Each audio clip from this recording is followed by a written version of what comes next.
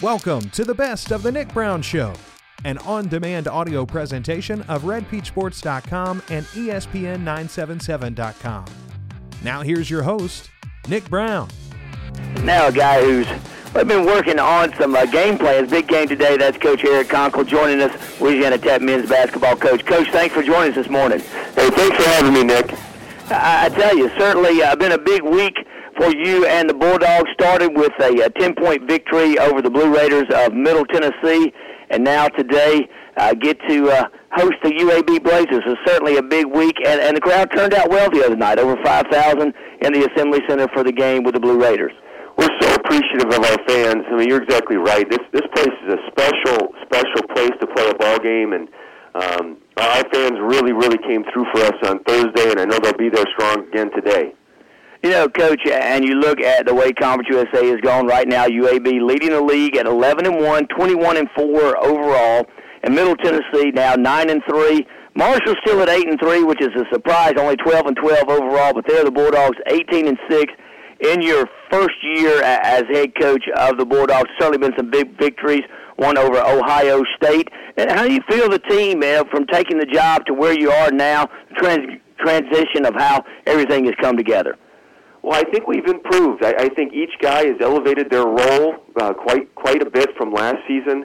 From Alex Hamilton and Eric McCree have really elevated into leadership roles, and then you've got guys like Merle Holden and Dayon Griffin and Jacoby Boykins that have been thrust into a starting position and been counted on to produce. So I think we're improving. I think we're becoming more and more consistent. Of course, we've still got a lot of things to work on that we're drilling each day in practice to get better and better, but we're trying to pursue our best versions of ourselves, and this group has really embraced that type of philosophy, and they're a joy to work with. I tell you, Coach, I've been to a lot of the games, even been to several on the road. I can tell you talk about improvement, I certainly agree with you. And not from a media standpoint, just a guy watching the game in the stands, whether it's at Reed Green Coliseum over in Hattiesburg, if it's right around the street here in Ruston, the thing that I've seen the biggest improvement, and, of course, you're the head coach and obviously could disagree with me, but I think the offense has really started to come together from the beginning of the year to where we are now. I think defensively, Coach, I think from day one these guys have been great defensively. I've seen the biggest, and maybe I'm wrong, but I've seen the biggest improvement in your offense. Well, I appreciate that. You know, we're trying to be a balanced team, and we've had 5 guys in double figures recently. We like that. We'd love to have that more and more and keep getting production from our bench. And then, of course, we need to be a great defensive team to have a chance, especially on the road.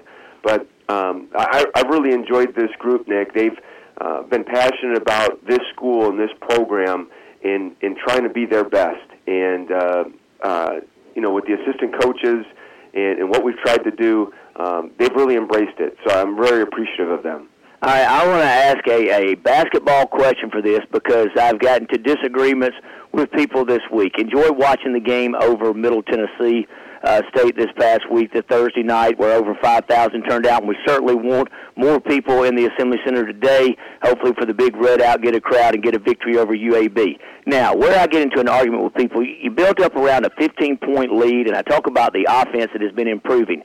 You get in rhythm, and I think it's a fine line as being a coach. When do you slow down and burn some of the shot clock, or when do you take that available shot? Because when you're hitting, obviously you want to keep shooting and hitting those. And I watched your expressions when you were watching the game towards the closing minutes. I guess that's kind of one of the tough decisions. Do you want to burn the clock at that instance, or do you want to go ahead and take the shot because you're hot? And I'm talking about early in the shot clock when you have a lead towards the closing minutes of a game. Right. You're right, Nick. It is a fine line, and it's something that even if you practice it over and over and over again like you do, it's something you have to experience in games, just that type of pressure and that type of feel. But I'd say you don't want to start slowing things down too early. There are not 5-6 minutes left, but in the last 2 minutes, you certainly want to use clock, make that team make a decision. Are they going to come foul you? Are they going to bring pressure at you? Because if they do, you might make an easy pass or two and get a layup. We certainly don't want to take a contested shot with 20 seconds left on the shot clock or anything that could cause a turnover and get them a run out on the other end. So we want to play quick. We want to play aggressive for at least the 38 minutes of the game if we got a lead, we want to kind of slow things down and really make the other team guard us. Well, now let's talk about the challenges you had today. Obviously, UAB coming in here, obviously right now, number one in Conference USA. The challenges that they bring to the table and what we expect to see in today's game, we want everyone to come out and see with a 1 o'clock tip. Well, they've got a very good team, and their record shows that. They've got they're one of the best shot-blocking teams in the country. They've got a lot of length and athleticism in the front court, and they've got a good point guard in Nick Norton who really sets the table up for these other guys. They're one of the lead leaguers.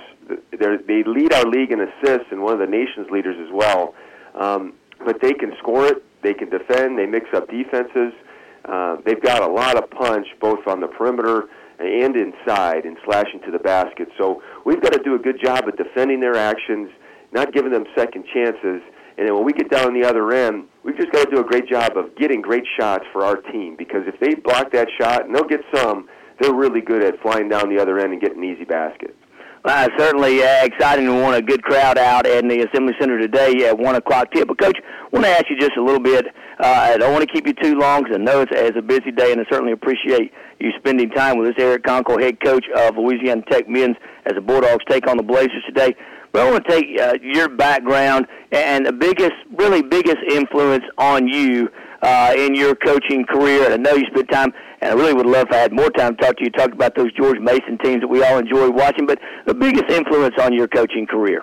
Well, I first start with my parents. Now, neither one of my parents played high school sports, but my parents were real hardworking people and blue-collar area in central Wisconsin, and I start with them because they really encouraged me at a young age to just do what I wanted to do, what I was passionate about. But then through the coaching profession, my high school coach, Greg Jensen, to Bo Ryan and Terry Gibbons, my college coaches, and then of course I spent 11 years with Jim Larinaga at George Mason in Miami, and he's been a great mentor and friend and a wonderful supporter and cheerleader of me. I'm completely indebted to those people, and you really are a product of your experiences and the people you've been around, and I've been very, very fortunate to be around some great ones. Yeah, and listen to that, and certainly watching all of the teams were Miami, wherever you were an assistant coach, but I think I took away from that as parents, you talk about your parents hardworking and not playing sports. That's a little bit different for us here. Normally, because you always have, they played this, they played that, but yet they encourage you to follow your passion, although they didn't play sports, encourage you to do that. That's wonderful to hear. Well, my dad's the youngest of 10, and he grew up on a dairy farm in the central part of Wisconsin, and he would love to have played sports. He played football his senior year because he got a ride, but he was really needed on the dairy farm that they had at home. And so I'm the oldest of three, and at a very young age, I can remember we always had a hoop, we always had balls, we always had baseball bats. My dad loved sports, so I was around it, and he wanted to make sure that we had every opportunity, me, my brother, and my sister. And I've loved all sports from a very young age, and basketball was just my favorite. And but I'm so appreciative of my parents from where we grew up and the opportunities that they gave me, my brother, and my sister.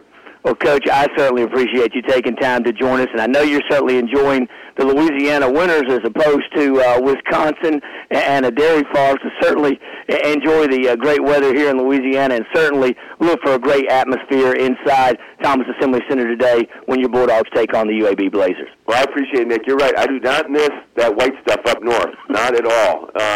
And I love the warmth down here, and I certainly love the warmth in the TAC on a game day. Well, hey, thanks for joining us, and good luck. And we'll talk again in the future, but good luck today versus the Blazers. Anytime, Nick. Look forward to being with you again. Hey, thank you. That was Eric Conkle, head coach. Bringing in our next guest on the Identity 1-to-1 hotline. You've known about him for years. He's done the clinics in North Louisiana, but certainly doing a great job as the head coach of the Generals, LSU Alexandria, Larry Cadero. Larry, thanks for joining us this morning. Coach Brown, good morning. Thanks for having me. Larry, I could go back and where you start with what you've been able to do over at LSUA, and just go back and take us a little bit of this program. Now, everybody can pay attention once the number one ranking comes out, number one in NAIA, and understand that. But there was a lot of work starting a program from scratch, and now 2 years later find yourself atop the polls? Yes, sir. We're amazed and honored in the same time. It's taken a lot of work. We've got a lot of good players, and we just roll our sleeves up every single day.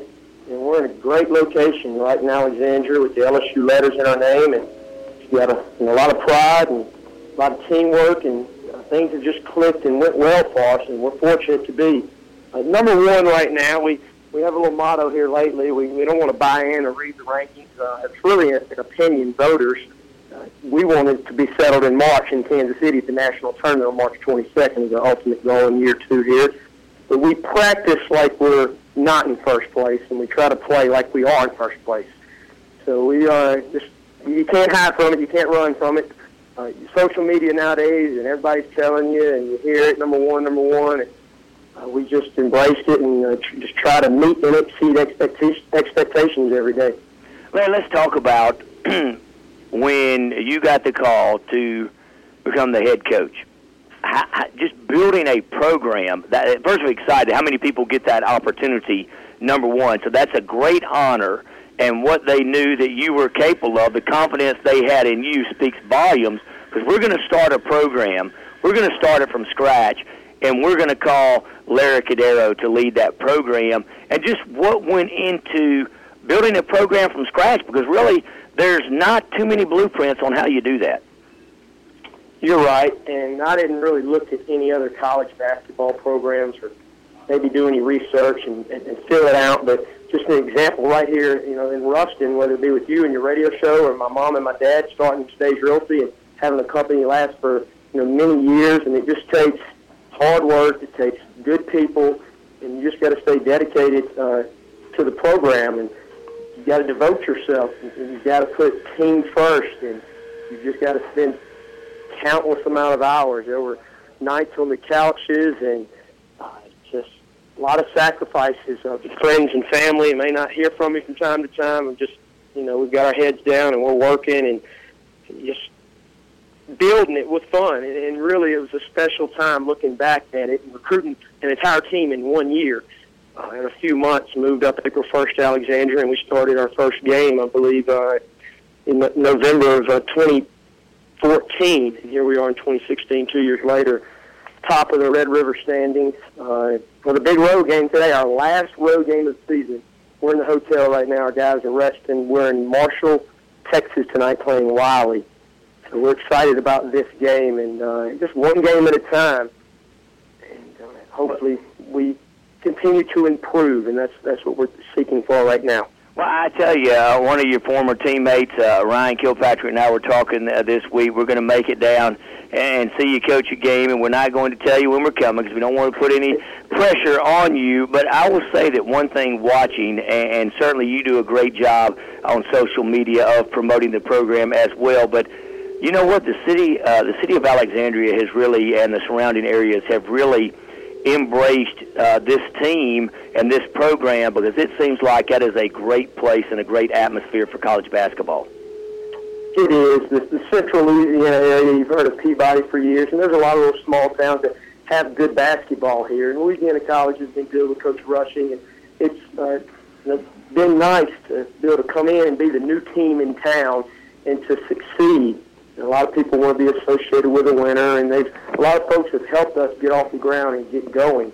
And it's a thin line sometimes between the program and the team, and it's just hit me in the past few months. And we've got a team to continue to improve and get better in the coach versus raising a program, building a program. So I'm still without a lot of stuff, believe it or not, in year two, and we haven't done this. We haven't gotten around to that.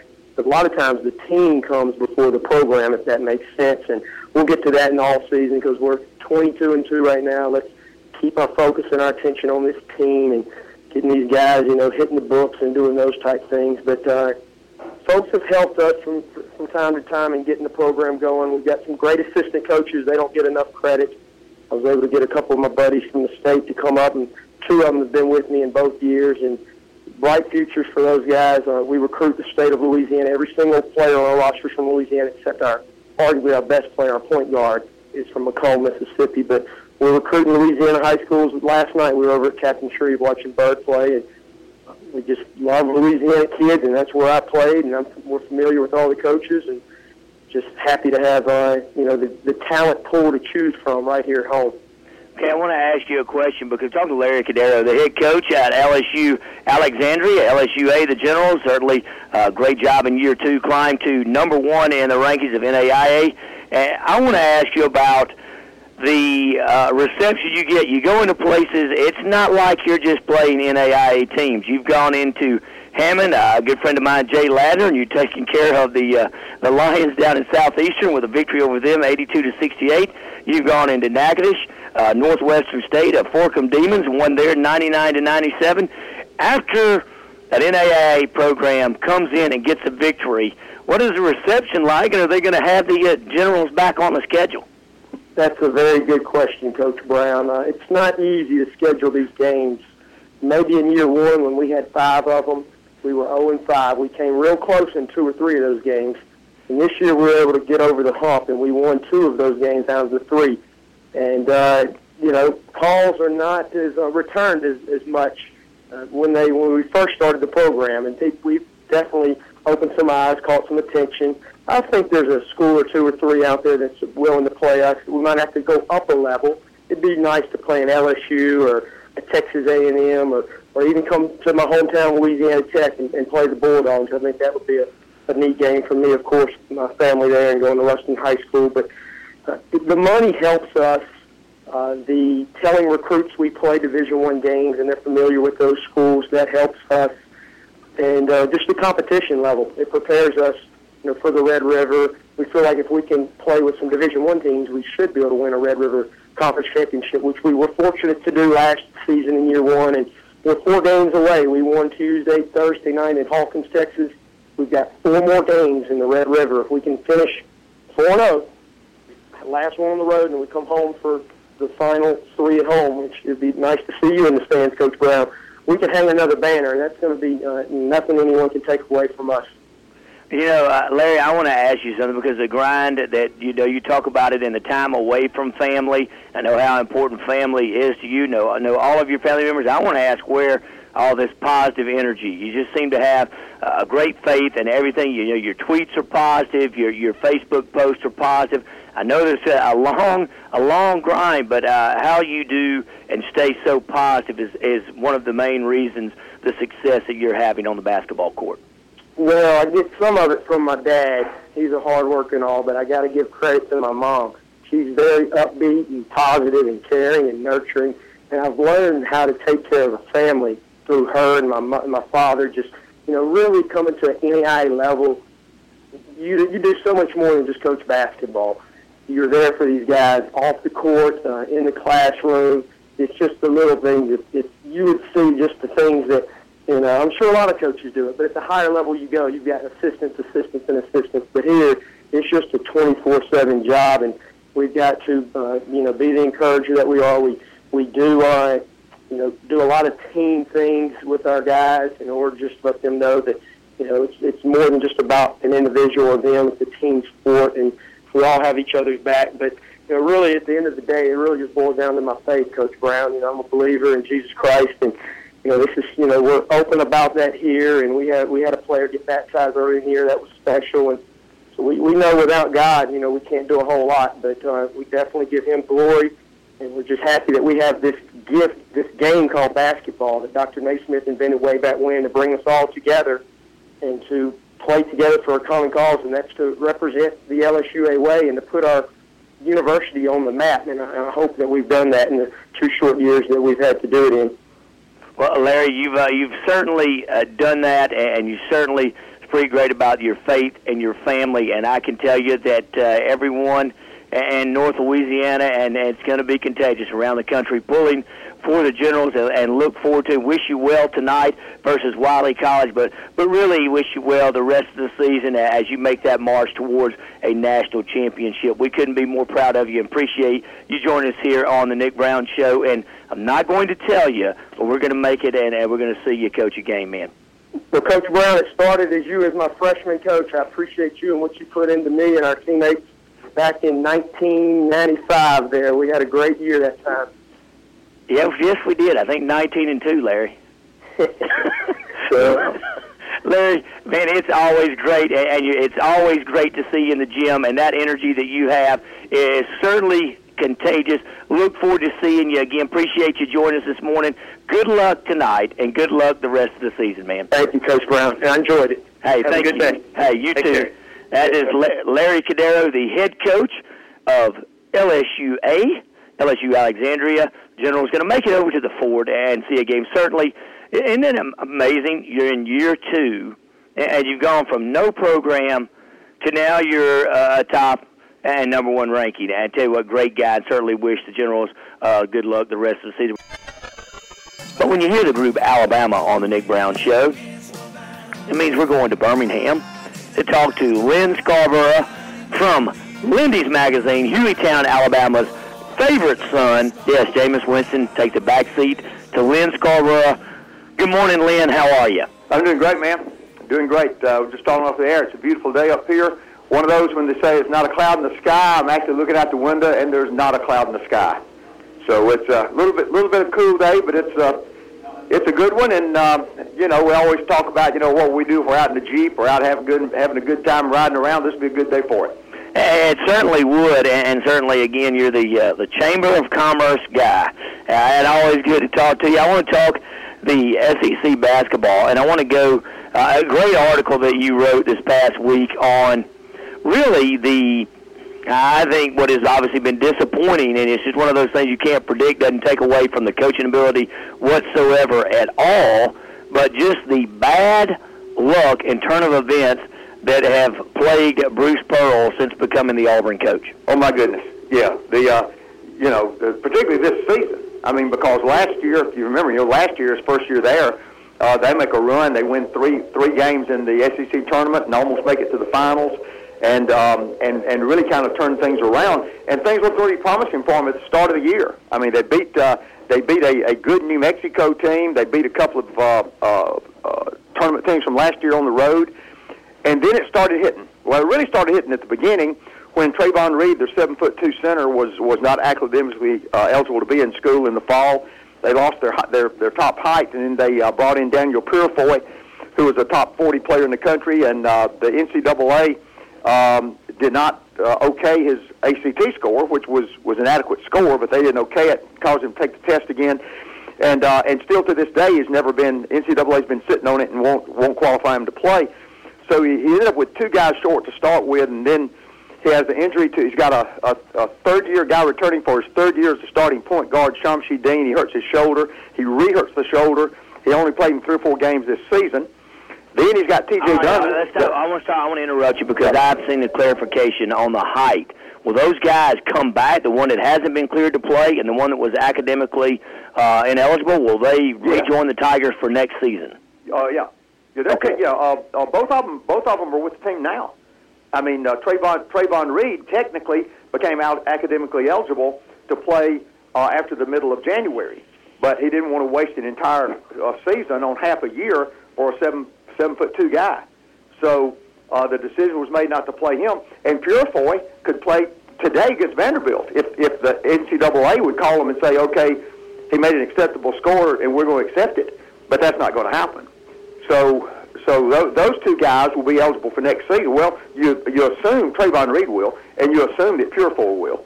And then T.J. Dunnins was the number 1 junior college player in America. And the last game he played was when they upset New Mexico on the road at the tournament. Dunnins scored 20 points. But he hits his knee, and it ends up being a severe knee injury, and he's gone for the year. And then, of course, they've had other injuries along. Harris hurt his back, and Lang had a concussion and had to miss 2 or 3 games. New Williams, who was an All-American 4-star guard out of California, he's played in 14 games and played sparingly because of injury. And then the deal with Kareem Candy, who would be one of these top scoring guards, 2 guards in the conference, who's averaging 19 a game. He's averaging 19 having to play the point because his 2 point guards were gone. Because of Dean and Dunnins being gone, he didn't have a point guard, so he has to move his shooting guard to point guard, who is also his highest scorer. And then now he was suspended, has now left the team, so he's no longer there. And the last 2 games out, they had to move their starting center from last year, Bowers, to point guard. So your starting center is your point guard. That right there ought to tell you everything you need to know. Yeah, really, and you say all that, it makes you wonder, and I'm just going to really speculate that should Memphis make a move and fire their coach, do you think at some point, I know when Bruce Pearl with a no-show cause penalty and that Auburn stepped forward and brought him in when really no one else would that loyalty be, or would it be like, hey, maybe this Auburn job is a bit more complicated than I thought, and Memphis might be a better location for me? Nah, not a chance. Okay. Now they're loaded for next year. He's got in fact, Alabama and Auburn. This is something that I know we don't have many Alabama and Auburn fans in the audience. But okay, hold on, wait. I'm going to stop you right there. Alabama fans are like gremlins; they're everywhere. You just add water. I'm telling you, you ride through North Louisiana. It doesn't matter, Lynn. I dropped my daughter off at school, and there's the script A, and I thought, you know what? I've got to ask. I said, is that Arkansas? Because no, it's Alabama. And so it does. Don't ever say that. They're everywhere. Well, I hope there's a lot of them in the audience. What I'm going to say, SEC fans will remember the days of Wimp Sanderson and Sonny Smith. Before they were partners on the Wimp and Sonny radio show that went for about 10 years, and one of the most popular radio shows in the South. Is like comic sidekicks together when you get them together. They coached against each other in the all throughout the 1980s and up, I guess, to the early 1990s, and they had great teams. They had that. It was a situation where every year you knew it was likely those teams were going to the NCAA tournament, and they were ranked, and they had players that had great NBA careers on both teams. Well, I really think the state of Alabama is going to have that situation again. Alabama, Avery Johnson. Now, Avery Johnson himself, he lost a point guard. So he did have an injury situation, too, not like the total cave-in of Bruce Pearl at Auburn, but he did lose a good player.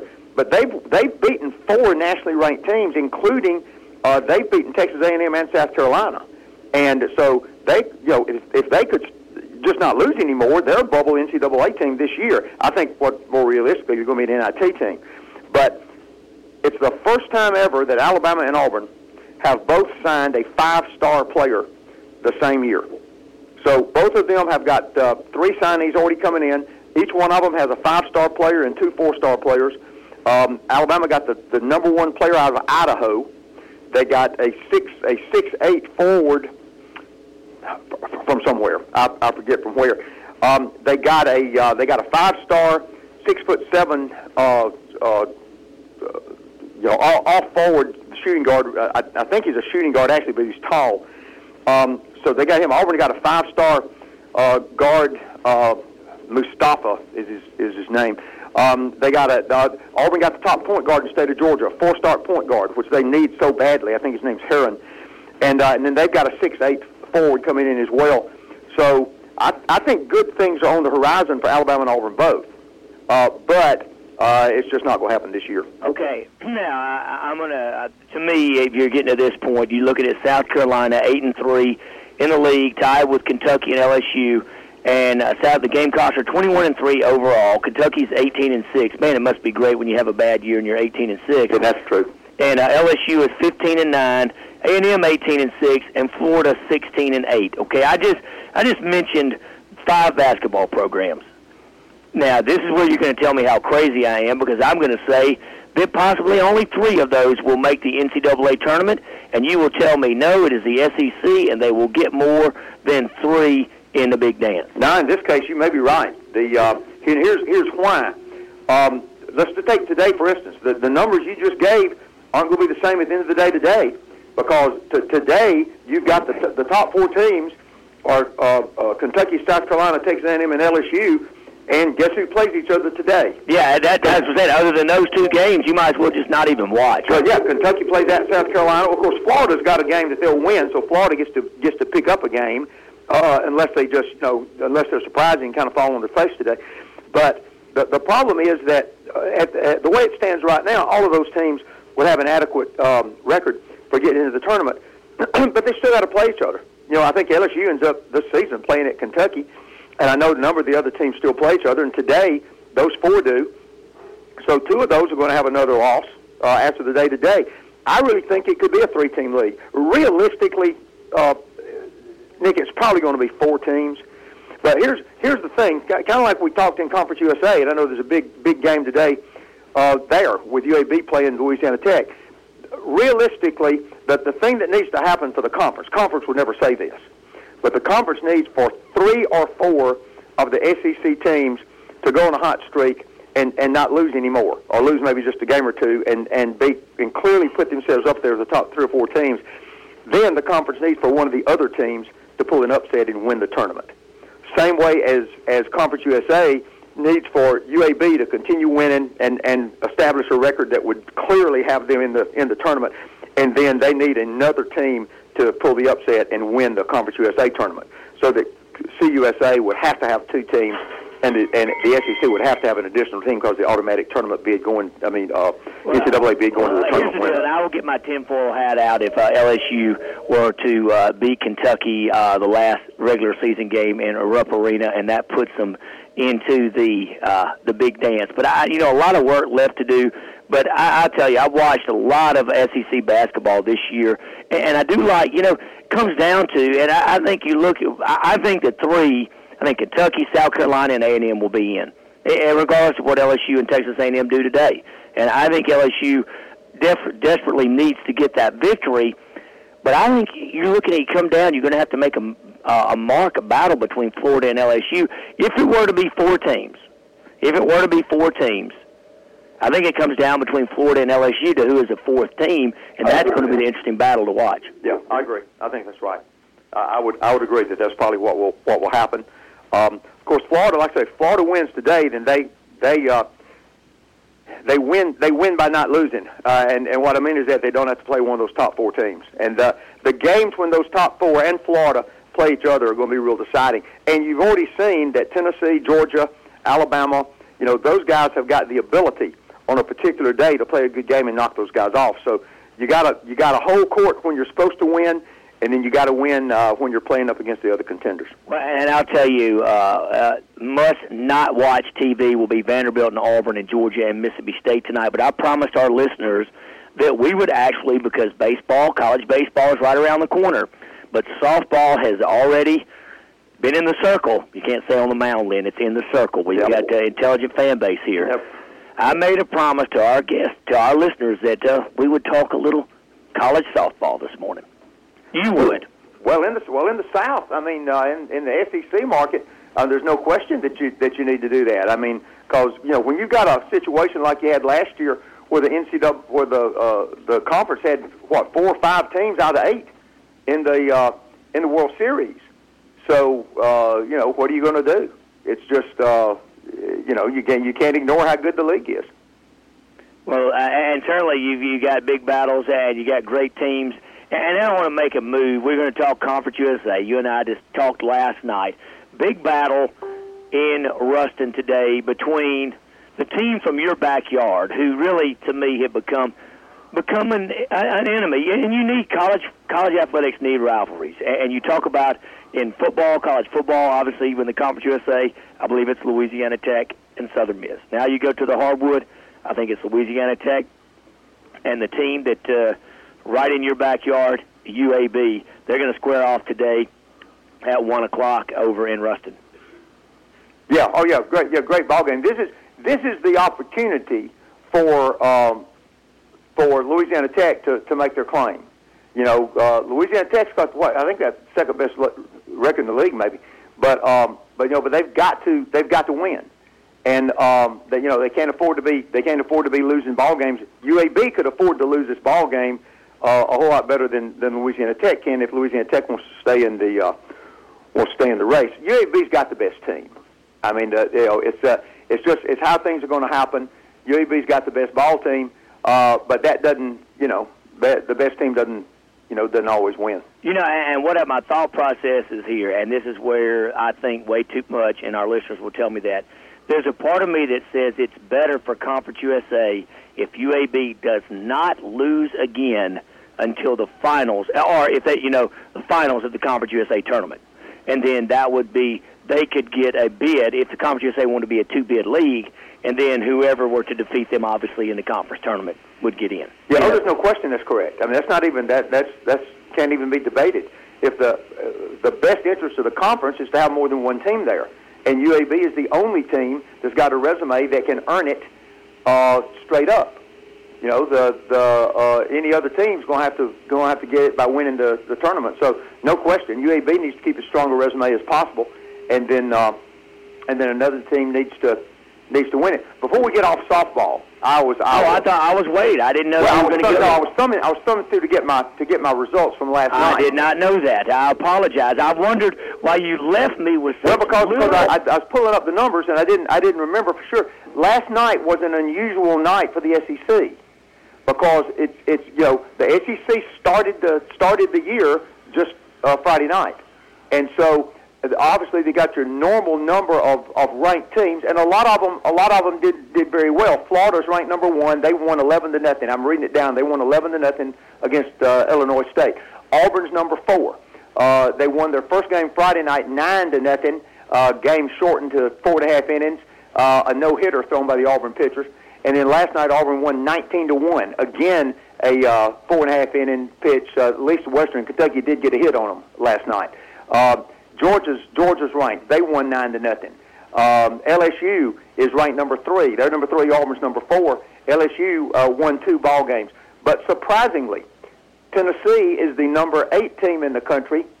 They lost to Fresno State and they lost to Arizona State. Arizona State's a traditionally good program, but Tennessee lost a doubleheader last night. Alabama's ranked number 5. Central Florida beat Alabama 8-1 last night. So you have Kentucky. Kentucky's a ranked team. Oregon State beat Kentucky is in a tournament. But you had a number of SEC teams that are ranked that took it on the nose last night.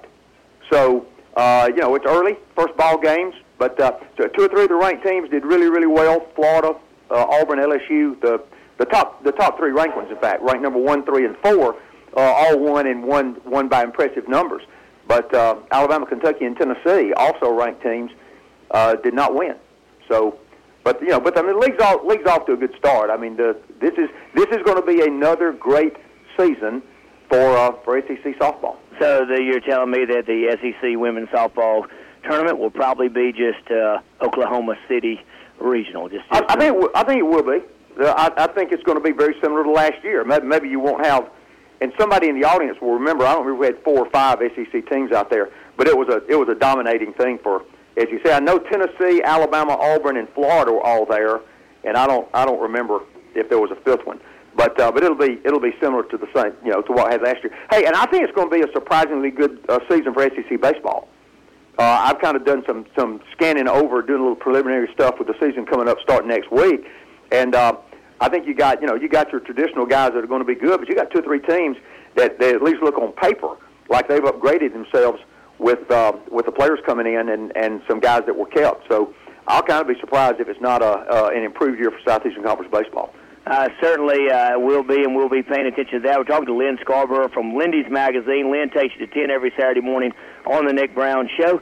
Lynn, let's talk about, you know, we don't, you and I don't go serious very often, and well, we are now for just a minute because several years ago I had sent in a media request for the Birmingham Bowl because I was going to come see you, and I didn't hear back. And of course, we made a joke that I was the only guy from the state of Alabama that grew up there that was never credentialed for the Birmingham Bowl. And you told me that I needed to call Norm Riley. And Norm Riley, longtime media relations director for UAB, been at Georgia, East Carolina, and we called and we chatted, and he apologized and said, you know, hey, do it. You know, of course, and you and I both said that I may need to do it more than 48 hours before the game kicks off.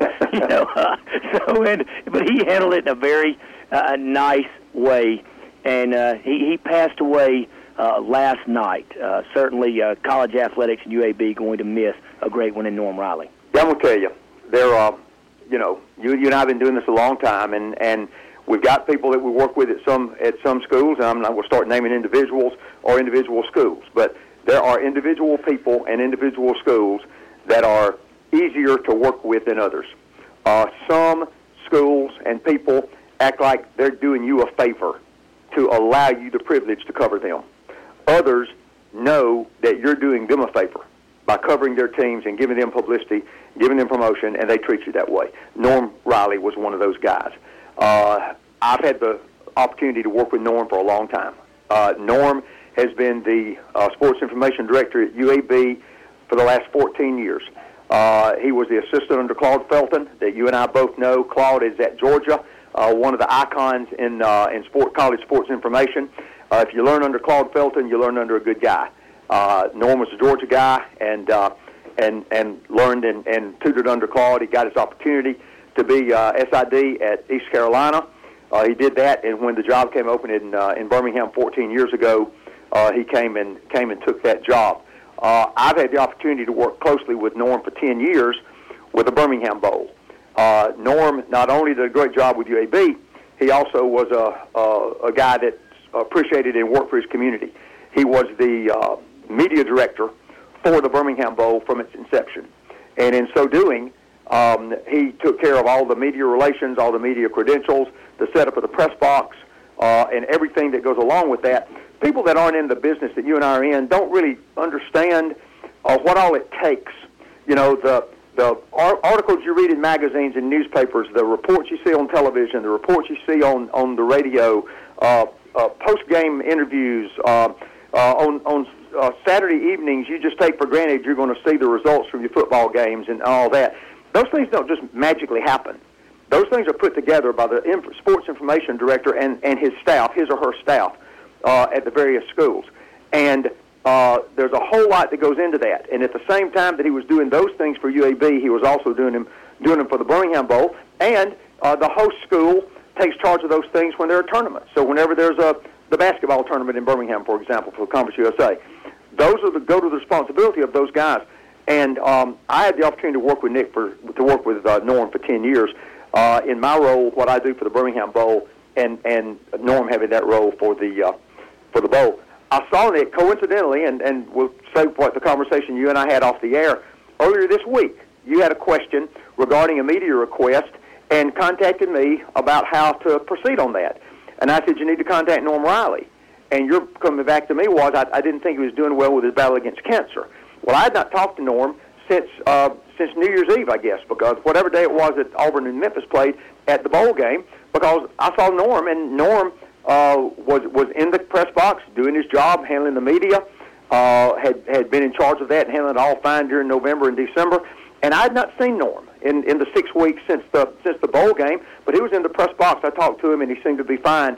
I was not aware that the recurrence had gotten worse, and he had gone downhill that quickly, and he died yesterday. Well, and that's a real loss. It is, and let me tell you, and this is a small world. You and I have been doing this, I don't know how long. We've talked, 7 or 8 years. But I sent Norm an email, and in there I mentioned, I'm the guy that wanted credentials 48 hours before the game, and I said, we have a mutual friend in Lynn Scarborough. Now, Norm forwarded that email. When I went and read after you called me last night and told me that Norm had passed away, it said that Norm had taken a leave of absence in January. So very well, the last capacity that he worked for UAB would have been forwarded an email, which I mentioned your name in. So it's very, when I read that, I said, you know what, I got to mention that even though he is battling cancer and had not been on the job since mid-January, and I did not know that, and you did not know that. No. Still working for his school, forwarded an email the day before he passed away. Well, Norm Riley was a consummate professional. He was a gentleman. He leaves behind his wife Leslie and 2 sons. I believe his sons are teenage. Norm was in his 50s, so they might be upper teenage boys, but they've grown up in Birmingham and played ball here and all that. So he leaves behind his wife and his 2 sons, and it does not surprise me that within 24, 48 hours of his death, he was still checking his email and doing his job, and not not sending something to you and saying, "Man, I'm sick, I can't do it." He forwards an email and does his job, and that's the kind of person he was. It's the kind of professional he was, and it's a loss. It's certainly a loss for UAB, and it's a loss for the business that you and I are in, Nick. It certainly is, Lynn, and that's the way we're going to end this interview here today. And look forward to talking to you again next Saturday morning. It's Lynn Scarborough from Lindy's Magazine. Lynn takes you to 10 every Saturday morning on the Nick Brown Show. We certainly appreciate it, Lynn. Oh, man. Talk to you soon. That was Lynn Scarborough. certainly always enjoy visiting with him up in Birmingham, and I appreciate what he does for the Nick Brown Show. And Lindy's Magazine, a great magazine to read if you ever go to the beach, which I know you do, and you like college football. Buy a copy of Lindy's. It's the best. Thanks for listening to the Best of the Nick Brown Show. Tune in live every Saturday on ESPN977.com or subscribe to the show in iTunes, on Stitcher, or at redpeachsports.com.